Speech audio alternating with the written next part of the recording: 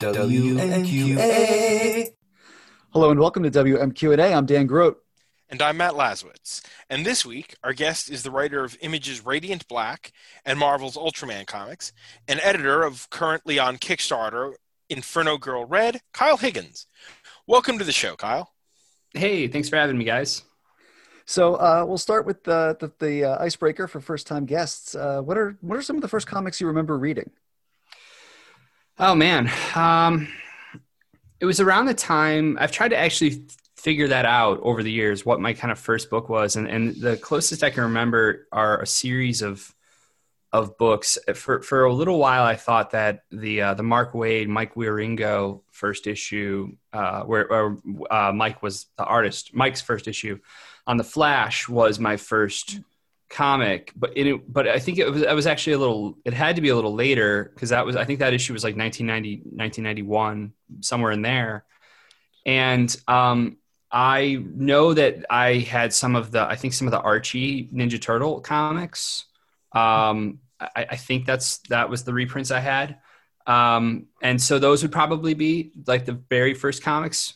But then my uncle, I became a really big Batman fan of the Adam West show, like as a kid, just through my uncle. Mm-hmm. And this was before Batman the Animated Series. Of course, when that came out, I fell in love with that as well. And so I had this fascination with Batman. And I remember at my grandma's house, they had these, like reprints of some old Batman comics. And I kept like flipping through them, trying to find the one where the Joker kills Robin, but it was just like random reprints. But I knew of this myth, of like, Robin died a few years ago. I was like, what? So yeah, probably somewhere in there. And then I really, really got into them thanks to things like Batman the Animated Series and X-Men the Animated Series. Those were really big gateways for me, as well as the Burton Batman film and the Donner Superman film. Mm-hmm. And of course, Batman the Animated Series and the X-Men Animated Series, all airing on Fox right around the same time as Mighty Morphin Power Rangers. Yeah. We're going to dig a lot into Radiant Black, but I was reading the letter that you wrote at the end of the first issue where you talked about discovering Power Rangers at the tender age of 8, and how not but a year later it became, and I quote, epically unpopular. Now, Matt and I are a little older than you. I kind of like aged out right as like Power Rangers and Pokemon were starting to become a thing. But Mm-hmm. but for someone who was in the thick of it, was it basically like the Turbo era started and that was it? Like everybody moved on and forgot to tell you? No, it was before that. Wow. So I was 8 in 93. So I was the tail end of the age range. So it became like massively unpopular in my age range. Basically after season 1, going into season 2, what became season 2. Oh, wow. And people younger than me stayed with it. But in my class, like we went on summer vacation and then the next year we came back and like Power Rangers was like, no, screw that, that kid's show. I was like, oh, no, I still think it's cool. Shoot. They got new Zords. Really? We can't do this? So, yeah, that was... But I stayed with it for a little while and really through, like, younger friends. Because my sister's 3 years younger than me and my next-door neighbor. And then the neighbor right behind me are my sister's age. So I tended to be the oldest of the little group that, we'd hang out in the neighborhood. I'm just picturing this school lot full of jaded, wizened fourth graders. Oh, 9-year-olds? Yeah. Yeah. Oh, 9-year-olds are the worst. I mean, 8 to, great age, but 9, just, it's all downhill from there. My body's never felt right since. Stuff's breaking all the time, and yeah. It's all downhill after 9. Oh man. So let's talk about Radiant Black, your Image series with Marcelo Costa and Becca Carey. For listeners who aren't familiar, it's about a 30-year-old named Nathan Burnett who's been struggling to make it as a writer and moves back in with his parents. And while he's out one night, he finds this miniature black hole that gives him a sort of black and white superhero costume with gravity powers. Right. So by the time this airs, or actually now while we're talking, the first 3 issues are all out. What is the origin of this series? Well, it in some ways, I think I really spoke to it in the letters column that you're talking about, that we were just talking about, but it really came out of a kind of confluence of events. I was already, from the time I left Rangers, I was thinking about the possibility of building a Ranger, not Ranger, but like something that was my own, that was kind of very kind of tokusatsu, kind of inspired aesthetically, but through also a Western superhero lens. I also was I've talked a little bit about this before, but like we were talking about and really kind of planning this big, like over the top, like digital series that I was going to run in live action, that was kind of set in the world of the Coinless for Power Rangers.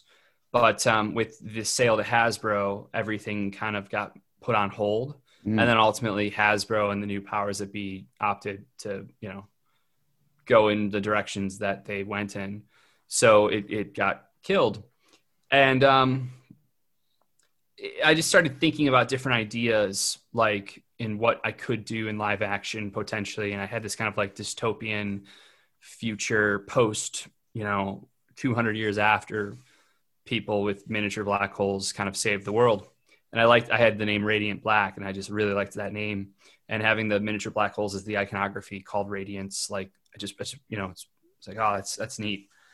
And then, but very quickly I decided, you know what? Oh, I should build this out as a book. Like I don't want to do this as a live action thing solely. Like I want to build this out as like a 6-issue series.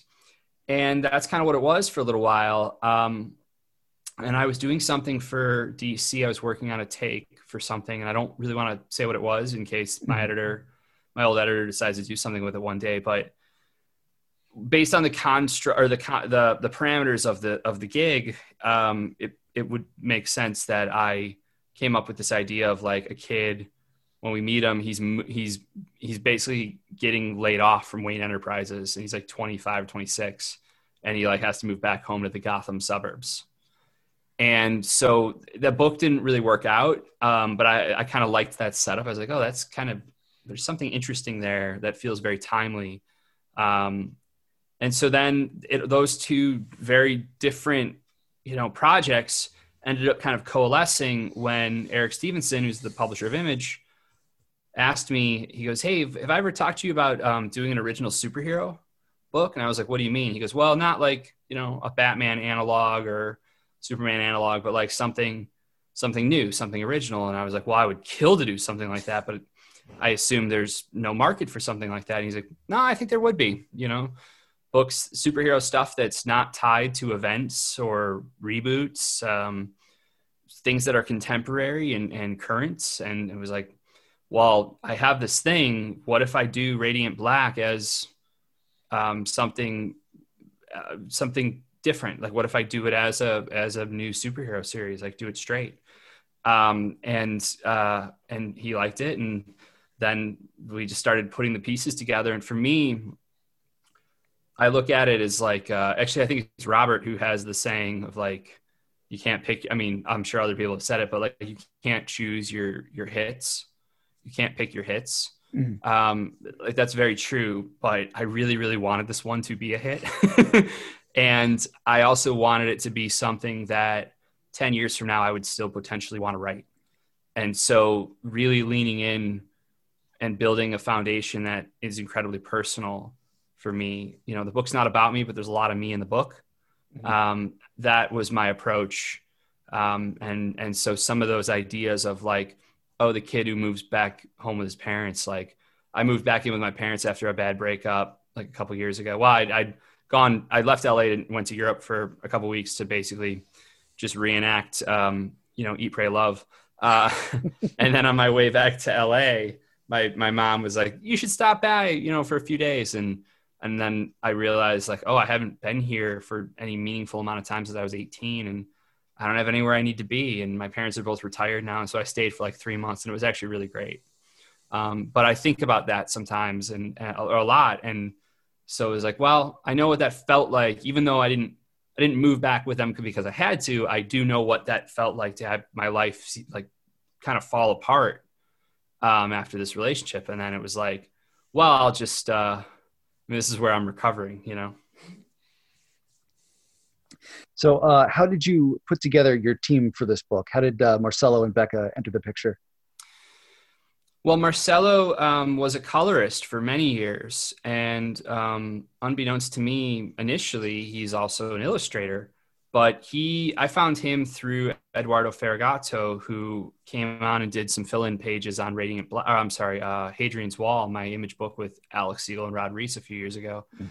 And then after that, when I started helping to facilitate Matt Groom's what became his first image series, Self-Made, Eduardo was the first artist we went to, and Eduardo agreed to do the book, and he ultimately did.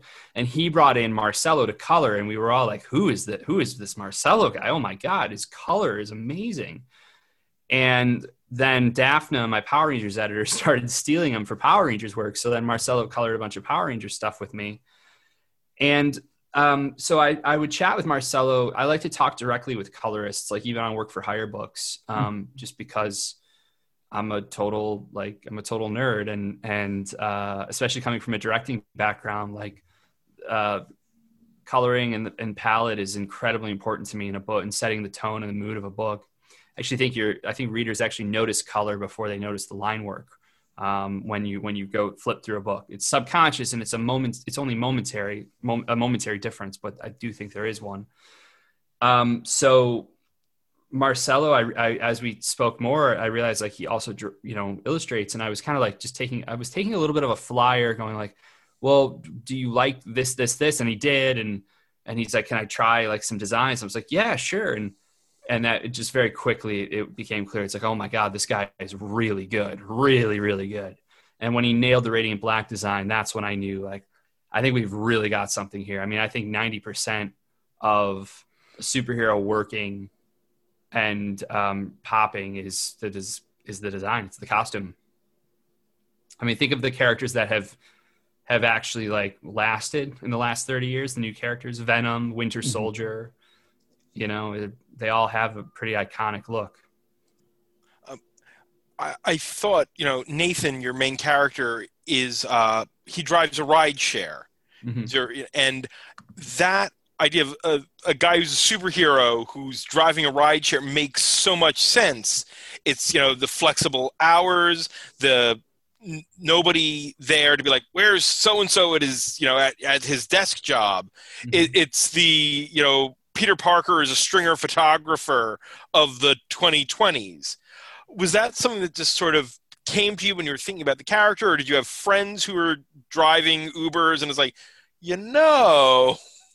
Well, yeah, I do have some friends who've done a little rideshare driving in their time, and just stories you hear as well, and again looking at, well, what is going on right now? Like, what are we all doing? And especially in LA, like I know a number of people that are writers who also drive for Uber and Lyft. And so it just kind of felt like something that, to your point, I hadn't seen before in a modern superhero book either.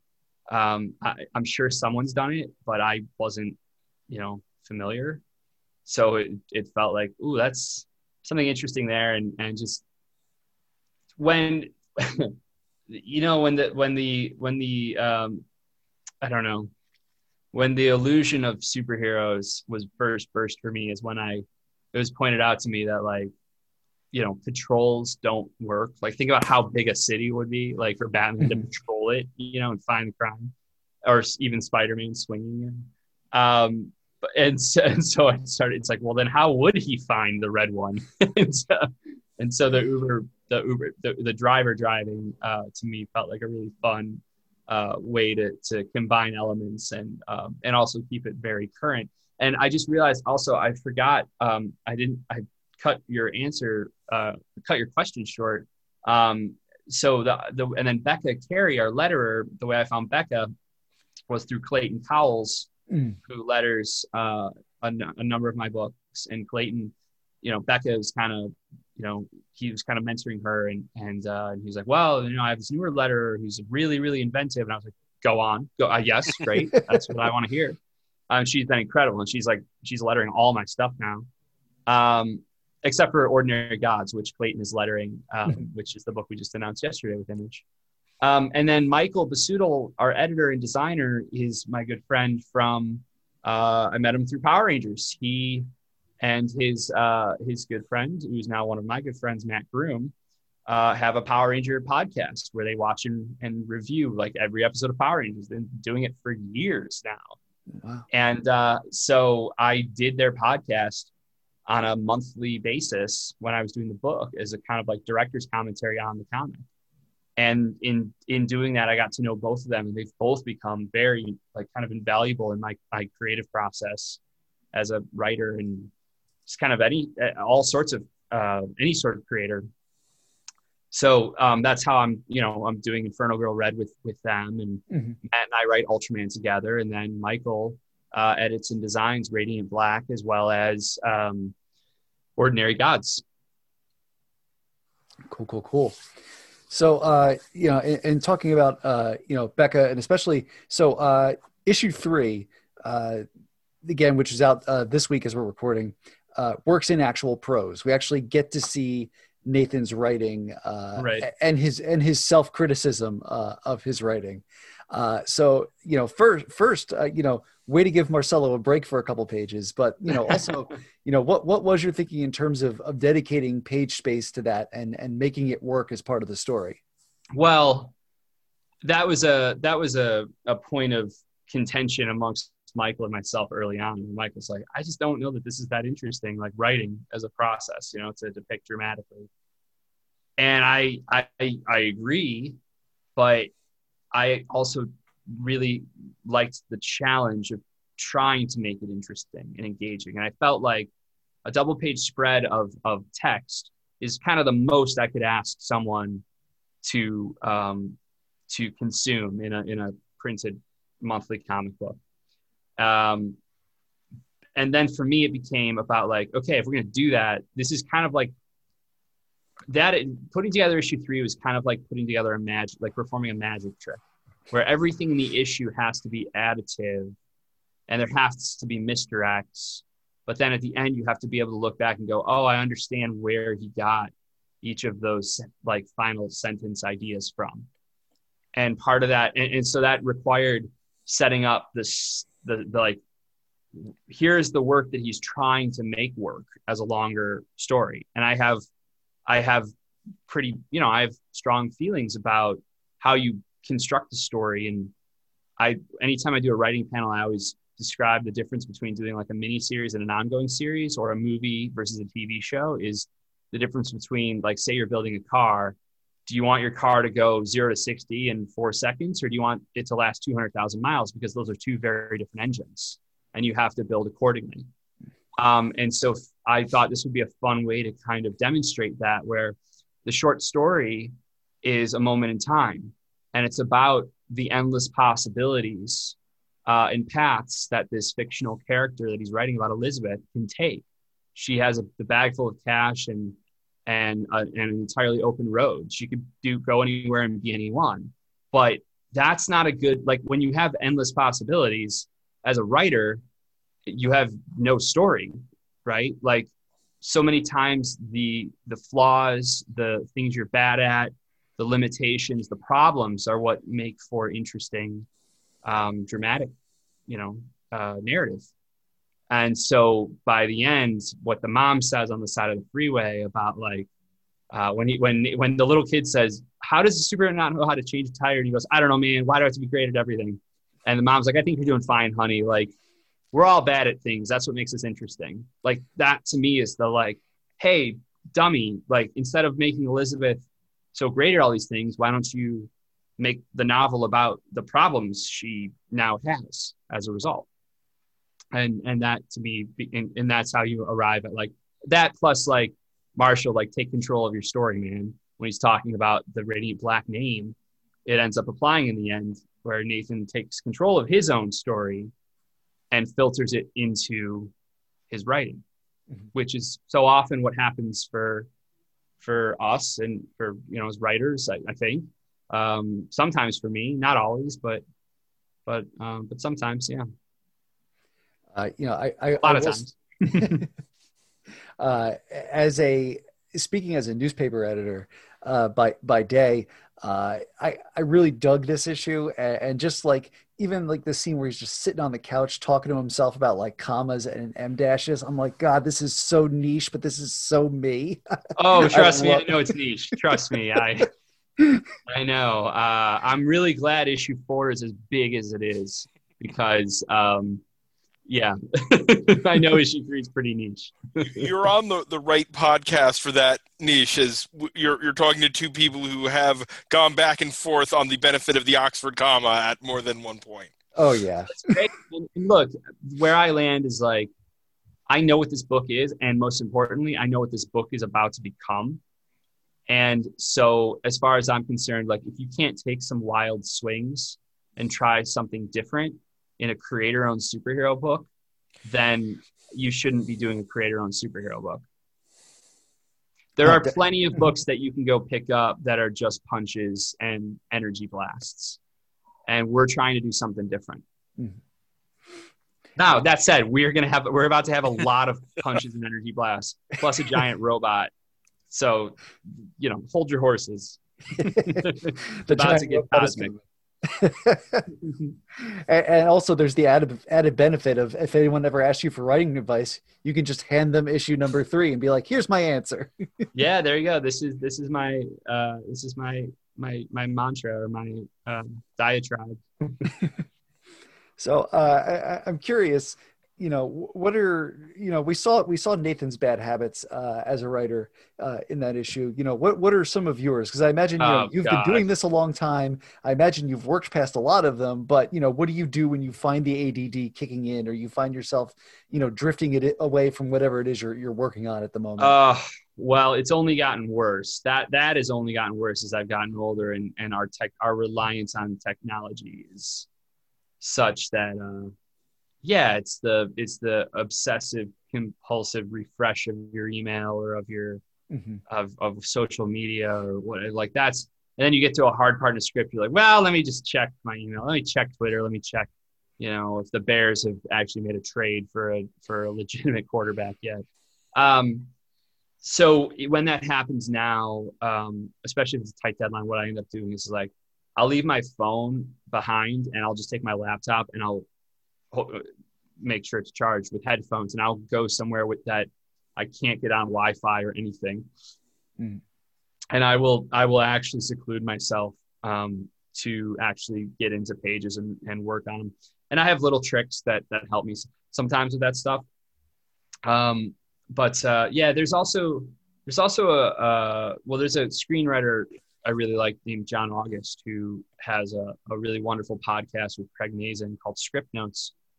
And I've heard John August say numerous times, he's like, yeah, at a certain point in my kind of career and life, I stopped saying I have bad habits and I just started saying I have habits. And I do think there's a component of like needing to come to terms with like what your process is, even if that process is one that you are not proud of or are ashamed of, or one that's not fun. Sure, if it's detrimental to you, or you're always late, or you may need to make some changes, but by and large, like, I do think that so much of it comes from a place of fear and anxiety, because the process is so filled with fear and anxiety and facing it to begin with, that every once in a while, like, you got to cut yourself some slack. Because I think that's the quickest way to continue to spiral, is if you lock up too much, and I don't know. I also like to say, like, so much of writing to me is about respecting the process, and the process is that I don't know if I can swear on this or not, but you can. The process is that it fucking sucks until it doesn't. Like, that's just the process. Like, sometimes you get it in the first go, and other times you don't.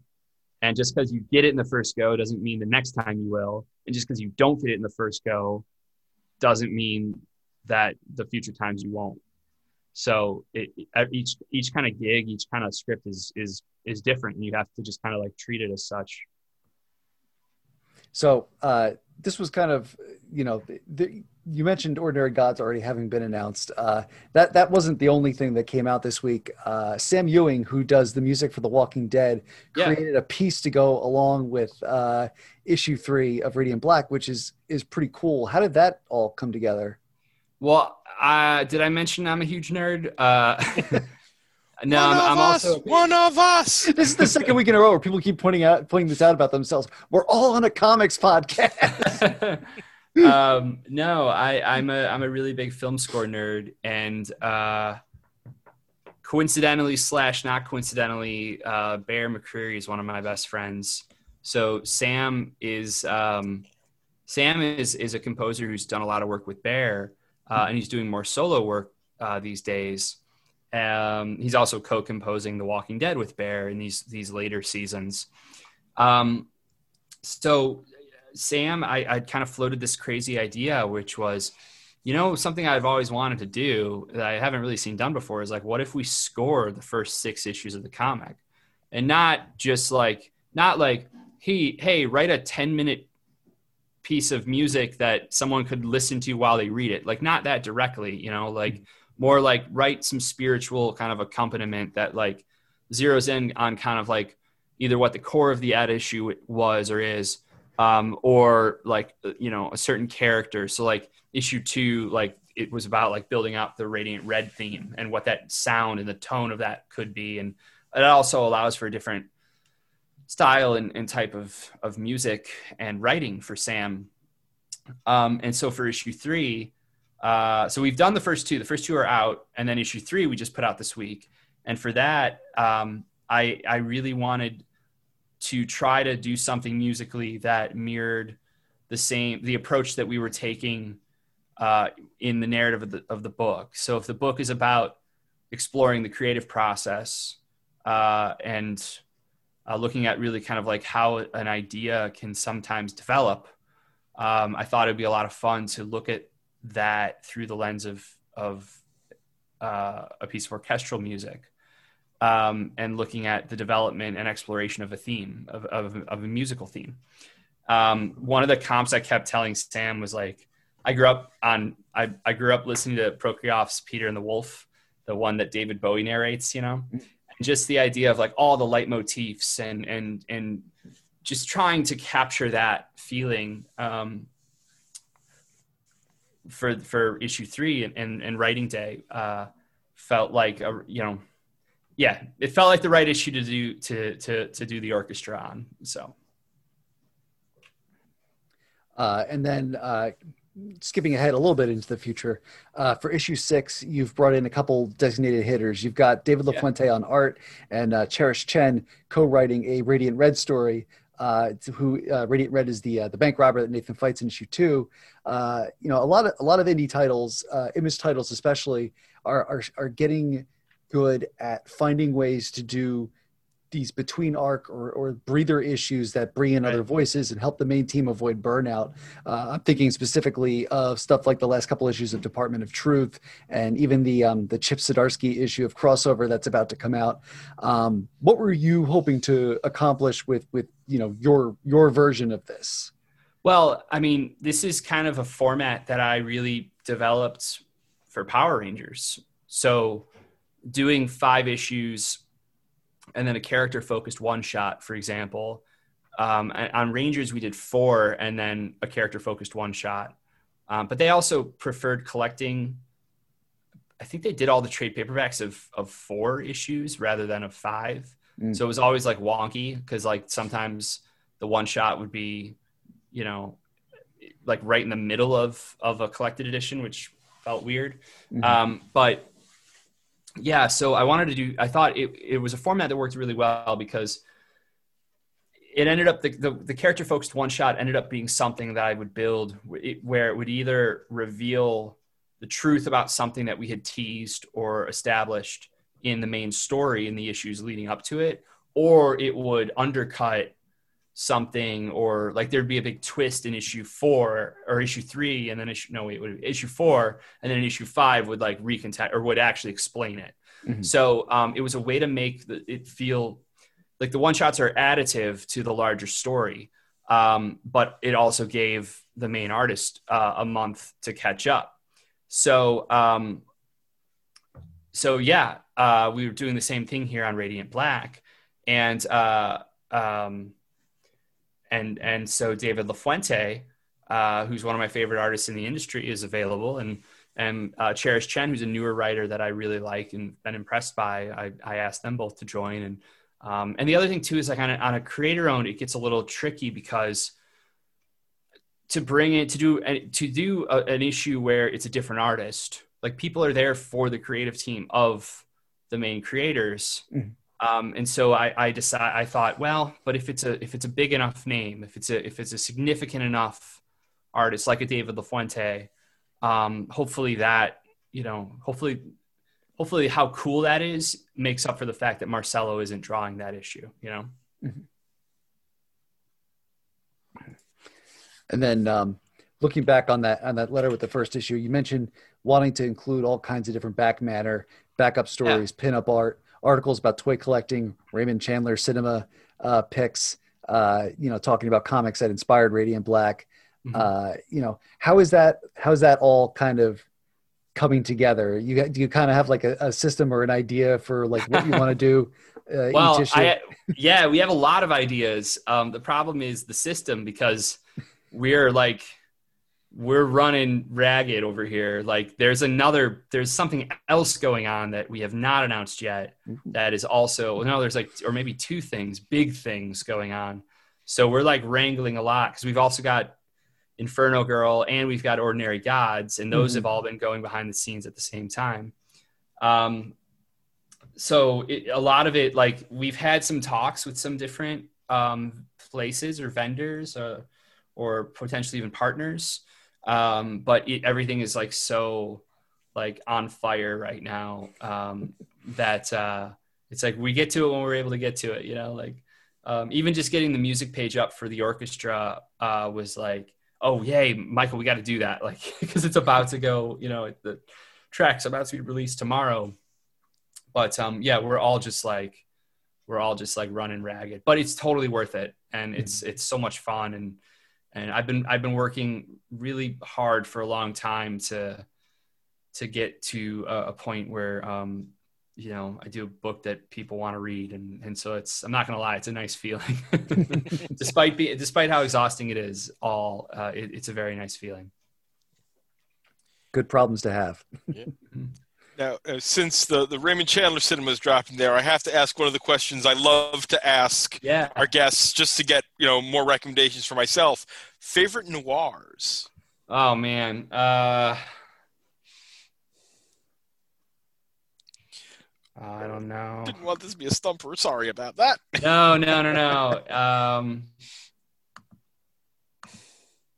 I just don't know how you can go. I don't know how you can beat Casablanca. I just don't. It's just, I love The Third Man. I love, I just started watching that because I've never seen it. It's Foreign Correspondent. Yeah. And that reminds me, I should probably finish that. So, but Maltese Falcon for sure. But I'm a big Casablanca fan. If you get the chance, look up an old-time radio show from, I want to say it was the mid-50s, Rocky Jordan.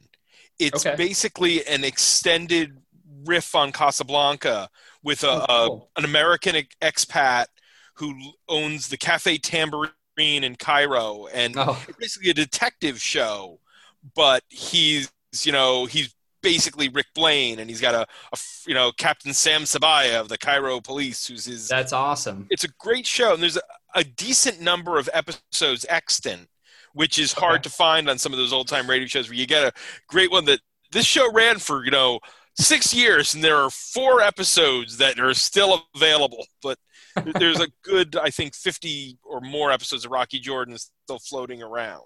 Cool. Okay. Yeah, no, I will seek those out for sure. Another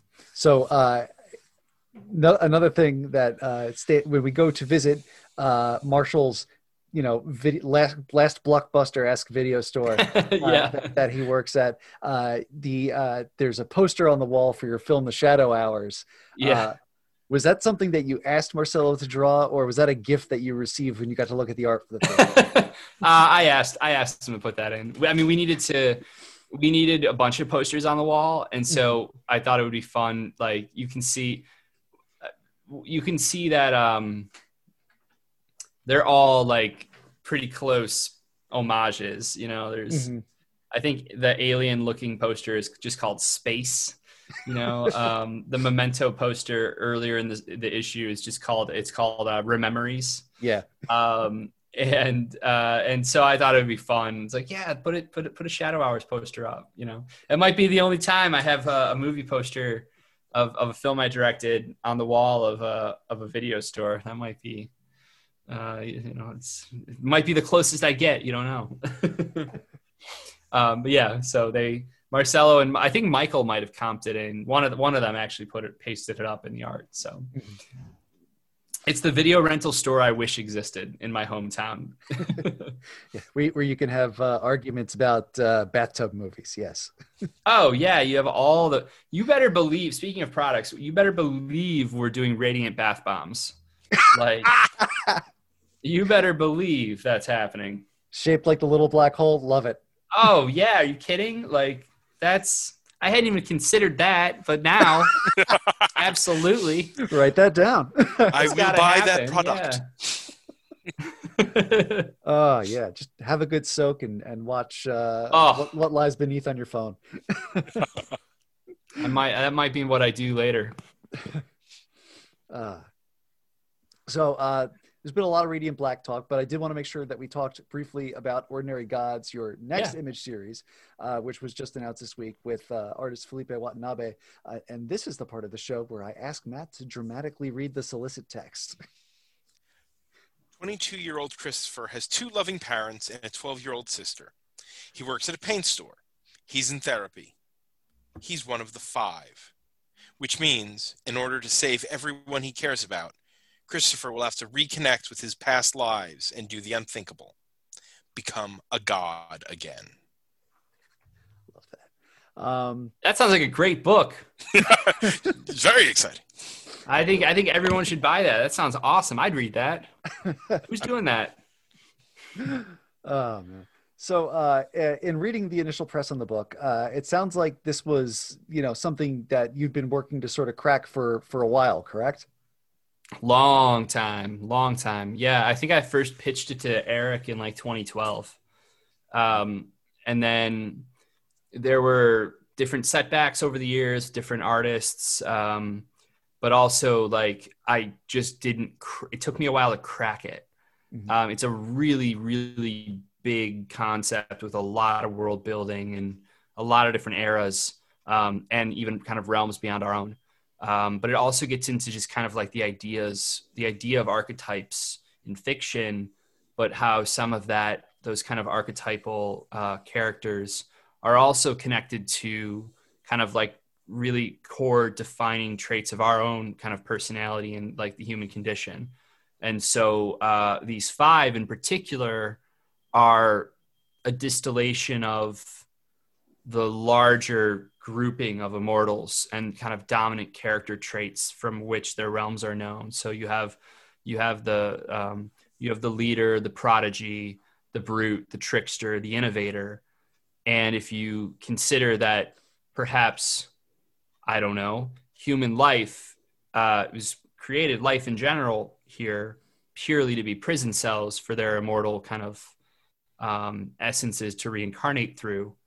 We are all a distillation of a combination of these different kind of core archetypal character traits. And that's kind of how we become who we are as a species.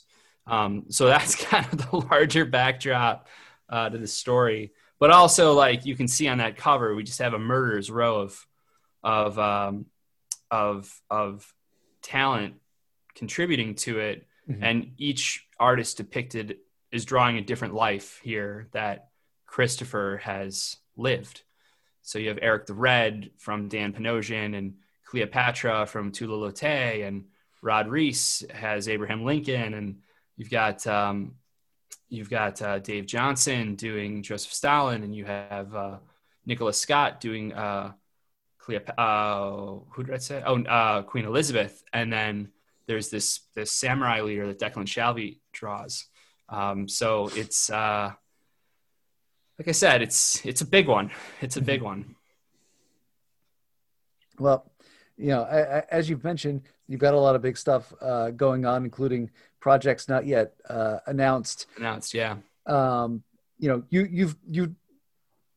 You've built a name for yourself on stuff like Power Rangers, on the Ultraman books from Marvel. The various and sundry bat titles for DC. How do you carry over that capital on stuff that people recognize into these creator-owned projects, which you're making this big push. I mean, not that you've never done indie titles before, obviously you have, but you're clearly pushing in that direction right now. So how do you kind of work to carry that audience over? That's a great question. It's a challenge. Remember John Layman saying to me years ago when I was still doing Nightwing and he was doing Detective Comics, John has a huge hit in Chew that has been a hit for years. And John, I remember John telling me, he's like, I thought, sure, I'll come do Batman. Like that's because that'll help the creator and stuff. And he was like, it kind of didn't. He was like, in his experience, he found that his opinion was that a lot of DC fans didn't travel to his creator-owned work. Like the fans that read his Batman read Batman, and the fans that read but they weren't going to come try Chew, this wonky, cop comedy, cannibal kind of book. But I didn't find that to be quite the case with my work. A lot of Nightwing fans felt like they traveled to things like Cowl and stuff like that I was doing. I felt like he was a character that had fans that would really kind of support the creator if they liked the work he or she was doing, and follow them to different titles. But Power Rangers was definitely a little bit of a game changer there, where building out something new that became forward facing for that brand was really cool. It's what led to the Ultraman job.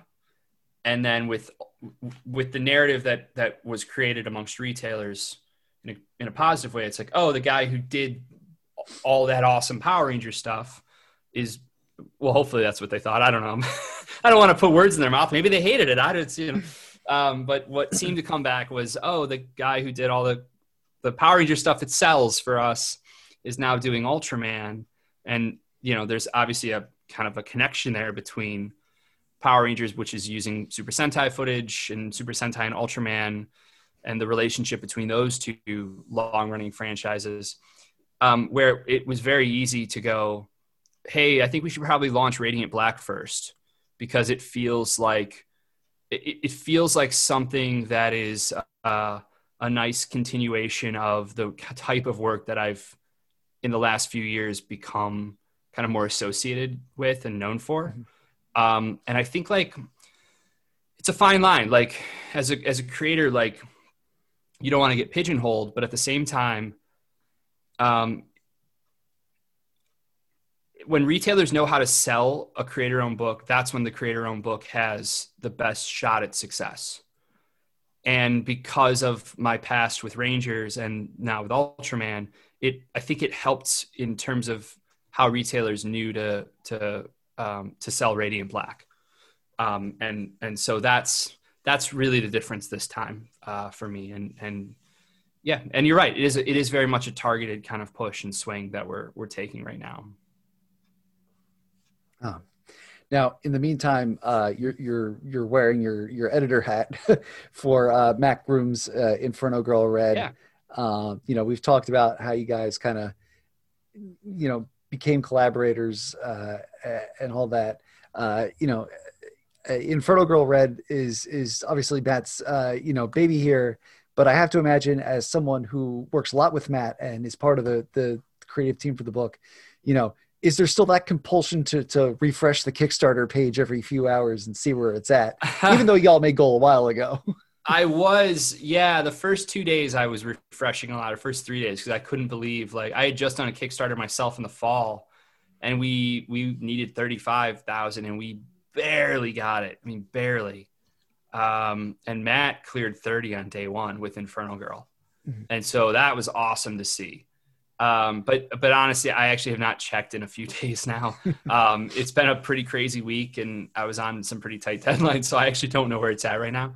But it's solid. I mean, it was over 60 the last I saw. So, we're doing pretty well. Yeah. So I'm very excited for Matt and Erica for sure. And Igor, the whole team. Becca's on that book as well, lettering. So hopefully it's kind of just the beginning here. Like, we've got a lot of big things planned, and Radiant Black and Inferno Girl are kind of the tip of the iceberg there. Mm-hmm. Now, the idea in things I've read about the two books is that Radiant Black, is a love letter to Power Rangers, but Inferno Girl Red is a love letter to Kamen Rider, if we're making those analogies. But y'all have also been hinting at some sort of, okay. I don't know about that. Maybe. Okay. But y'all have been hinting at some sort of connection between the two besides shared creators, correct? Well, yeah. I mean, one of the best parts of doing stuff at Image is that the creators have full ownership and control of the things they're creating. Mm-hmm. So that, yeah, of course, that makes things like crossovers much easier to figure out and to execute, and then to manage as well. Mm-hmm. So Inferno Girl Red is actually in a different universe than Radiant Black, but it's only like one universe over. So I don't, if they were to ever meet, that would be cool. That would be cool. I guess maybe that's where I can leave it. That would be cool. Loudest wink ever. You're just gonna have to wait a little while to see what happens. Mm-hmm. To see what happens. Yeah. Now, in the midst of all this, you are doing the Ultraman stuff at Marvel. I think Trials of Ultraman #2 just came out on Wednesday. Yeah. And we've talked about how this is kind of a natural fit in the wider scope of what you've worked on. I'm curious because I remember, it was one of the, it was one of those sort of Marvel announcements where it's like, we got Ultraman, and then it was a while before, you started to see the Ultraman content come out. How did you find your way to getting on, onto that book? Was there a large lead time between when Marvel was like, we got the Ultraman license, and then was like, Kyle Higgins is going to co-write the book? No. So they had just gotten the license, and Tom Brevoort reached out to me, and Tom had been my very first editor in comics. And then more recently, we didn't work together for like 10 years. But then more recently, I went back to Marvel to do the big Winter Soldier miniseries that I did with Rod Reese. Mm-hmm. And Tom was the editor on that. Tom also knew I had done Power Rangers, and Tom and I had spoken about Kamen Rider a little bit over the years. So he knew enough to remember, thankfully, that, oh, maybe Kyle would be into this. And so he reached out asking kind of just that. And he was like, I know it would kind of pigeonhole you as the tokusatsu guy, but like, would you have any interest? And I was like, I do. I would. I don't know that much about Ultraman. I didn't at that time. And then I also said, would you be open to me doing it with a co-writer? Not saying that's the only way I can do it, but it would be, there's someone I really believe in. It was Matt. And so we built it out, and we're both super proud of the book. I mean, it's going really well, and Francesco Manna just does incredible work. He just keeps getting better and better. And Espen and Ariana on letters, Espen on colors and Ariana on letters. Like, yeah, it really is like, it's a really cool series. So the trade paperback just showed up here, and that was a lot of fun to flip through. So to further pigeonhole you as a tokusatsu guy, you did just write the third short in the Dark Hawk, Heart of the Hawk special that came out by the time this drops a couple weeks ago. Mm-hmm. And it hadn't occurred to me until I read that and had also been looking at your other work for this, how much tokusatsu is in Dark Hawk, that how much of that is kind of in that character's DNA. Kind of, yeah. I mean, I when they asked me if I wanted to do the final story in that, I had the same kind of reaction. I didn't know that much about Darkhawk. I remembered him as a character. Actually, he's one of Ryan Parrott's like favorite characters. Ryan's like one of my best friends. And so I was talking to Ryan about it because the concept is so great.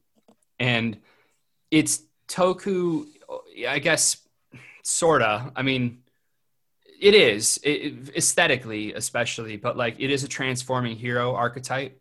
And it is certainly, it has the helmeted hero look. It has probably more in common with some of the metal heroes of the late 80s than the traditional like Kamen Rider or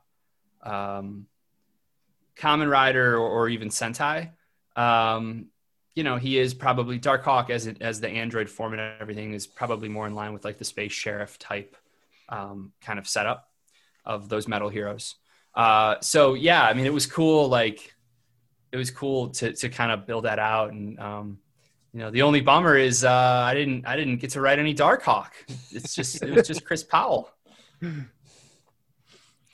If only there weren't a big cosmic event coming up that was just announced, but. And they hadn't teased more Darkhawk with that Marvel Universe Series 3 trading card picture at the end of the issue.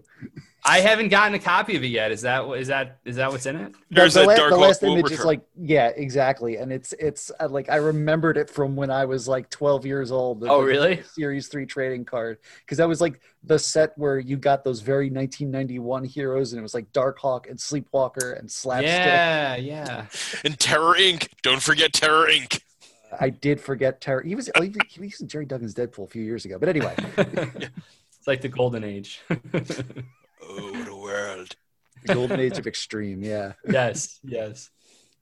So we were just talking about, you co-writing Ultraman with Matt Groom, and you have a bunch of, in your history, co-writing, you did Gates of Gotham with Scott Snyder at the beginning. You were in the Batman Weekly's writer's room for Eternal and Batman and Robin Eternal. Are each of those, I'd wager the writer's room would be markedly different from the others, but is there a really different vibe, bouncing off of different creators as a co-writer, or is it sort of there's a way it works and then it's sort of just technical differences when you're working with different people? Yeah, I mean, it really is a case-by-case basis, and it does come down to like what the dynamic of the room or of the particular job is. And so like something like Batman Eternal, I was coming in very late in the game. There was a period early on where I was going to actually be in on the ground floor of it, and it didn't work out.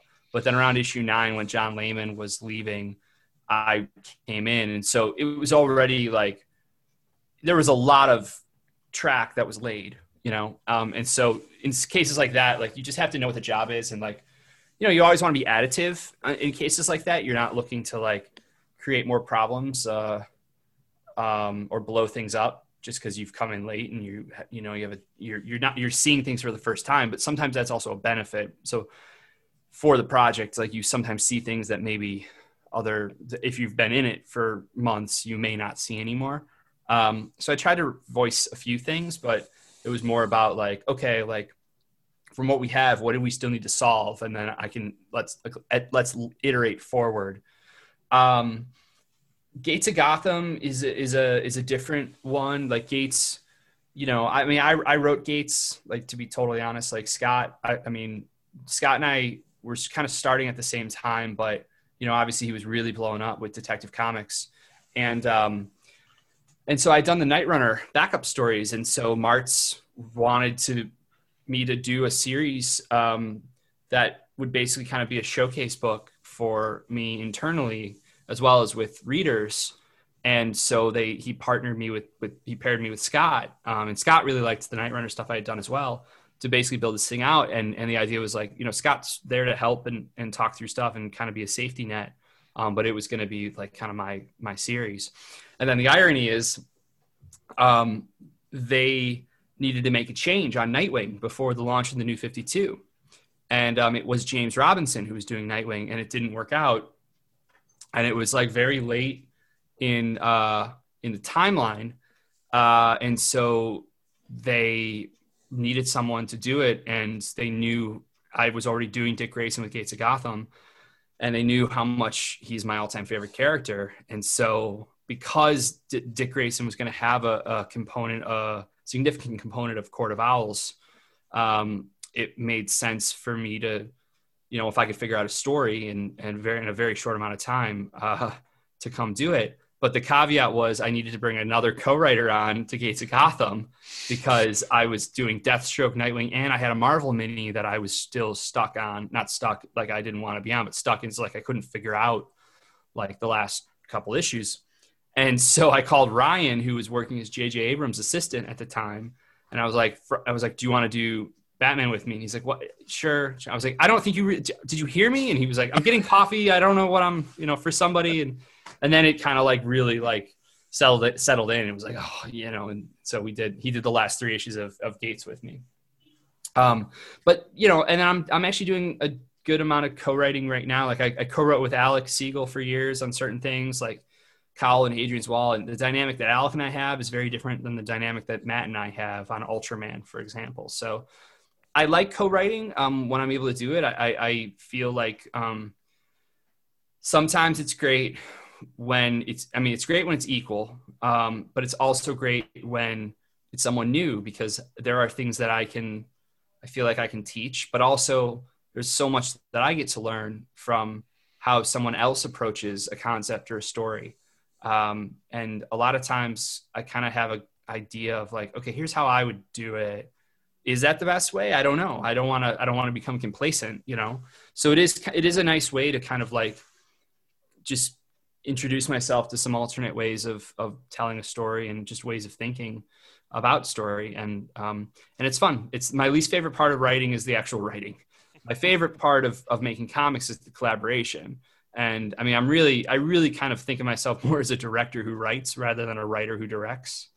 But that means the actual like, butt in seat, hands on the keyboard time of doing the work is like, that's probably the worst habit that I've gotten better at. It's just, you just gotta do it. You gotta do it. So as we begin the cool down of the podcast, we get into one of our favorite segments around here, Pet Corner. Kyle, tell us about your cat. He's the world's most emotionally needy cat that I've ever met. His name's Pierre, and he just wants to play fetch all the time. He wants to play fetch, and he wants to eat. Those are his 2 favorite things. And he walks around meowing because it's his home, and I just pay the rent. Yeah, sounds about right. He thinks he's a dog. Yeah. Does he have like just the one totem that he likes to fetch, or just anything you throw? No. Well, I don't know where he is right now, but there's a certain type of bouncy ball that he likes. It's an atomic bouncy ball. And so it goes like you throw it and just like it, depending on what angle it bounces at, he loves it. It's like, it's a thrill to hunt. But he loves it at 4:30 in the morning, dropping it on my chest and just chirping until it's thrown from the bed. Yeah. he's the little demon that I live with. Yeah. Yeah, it's Bess, the cat who was up here earlier. She's not a fetcher, but she's a snuggler. And at 4:30 in the morning, it'll be like, "Hey." Oh, on the face, yeah. Yep, pat, pat, pat. Wake up! I want you to scratch my head and let me under the covers. Oh and my I'm gonna God. wedge myself. I'm gonna try to wedge myself under the covers in between me and my wife, and just like push us apart so one of us falls out of bed because she wants to be there. Yep, that sounds about right. That sounds like a cat. Pretty standard cat move. See, what my younger dog is a paperweight dog like that. She will sleep between me and my wife, and she's also the bigger of the two. So it's just a mass, as big as a mass of fur. Yeah, a miniature dachshund will be, but separating us like Hadrian's Wall. I love it. Yeah. What are you reading right now? Oh gosh, I'm behind on everything. I just read the first issue of The Silver Coin, which I loved. I read the first issue. Department of Truth, I love. Mm-hmm. Shadecraft, I read the first issue of that with from my friend Joe Henderson and Lee Garbett. Mm-hmm. Those are kind of the big ones right now. I read the first two issues of Crossover and really liked those. There's a ton of great stuff coming out. I barely have enough time to write, much less to read. But I'm hoping to catch up. There's some new stuff I saw covers for that I really liked. The Tom King Nightwing series, I'm really, really dying to read. And I haven't read Nightwing since I wrote him because it's like trying to stay friends with an ex-girlfriend. But this one I'm like really excited for. So I'm so happy Nightwing finally found someone who treats him the way he deserves to be treated. Treat him well, Tom. Treat him well. Final question as we're wrapping up. How can people follow you online and all everything you got going on? Social media, probably the best way. I hate to say it. Twitter, I'm at Kyle D. Higgins. That said, I have a newsletter that I need to put a new edition out like in the next, probably tomorrow, just recapping kind of everything going on right now. But it's called Kyle Higgins Black Market News. It's through my company, which is Black Market Narrative. So I think if you could just go to radiant.black/newsletter, it'll take you right to the page. You can sign up. That's like the best way to, we've done some exclusive item drops through it, like rare covers, like signed and numbered editions. And so we're going to continue to do more of that as we go forward. Like I love that stuff. So those are probably the best ways. All right. Kyle, thank you so much for coming on the show. Oh, my pleasure. Thanks so much for having me, guys. That's it for this week's show. As a reminder, WMQ&A is part of Comics XF, meaning you can find this podcast along with our sister podcasts, Battle of the Atom and Chris's On Infinite Earths, and a ton of great comics criticism at comicsxf.com. You can listen to WMQ&A on Apple Podcasts, Stitcher, SoundCloud, and at comicsxf.com, where new episodes move Tuesday mornings. You can support WMQ&A at patreon.com/WMQcomics, where a $1 donation gets you early access to episodes, shoutouts on the podcast, and a customized bonus reading column written by Matt Lazowitz, built around the character, creator, or theme of your choice. A $2 donation gets you a free random comic in the mail from my collection. A $3 donation gets you a slot in the Comics XF staff picks, and a $50 donation lets you advertise on the show.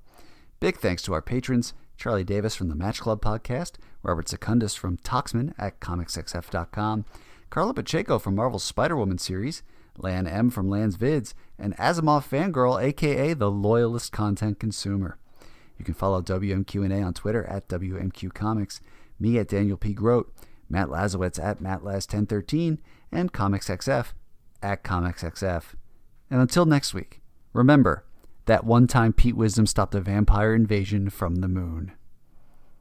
WMQA.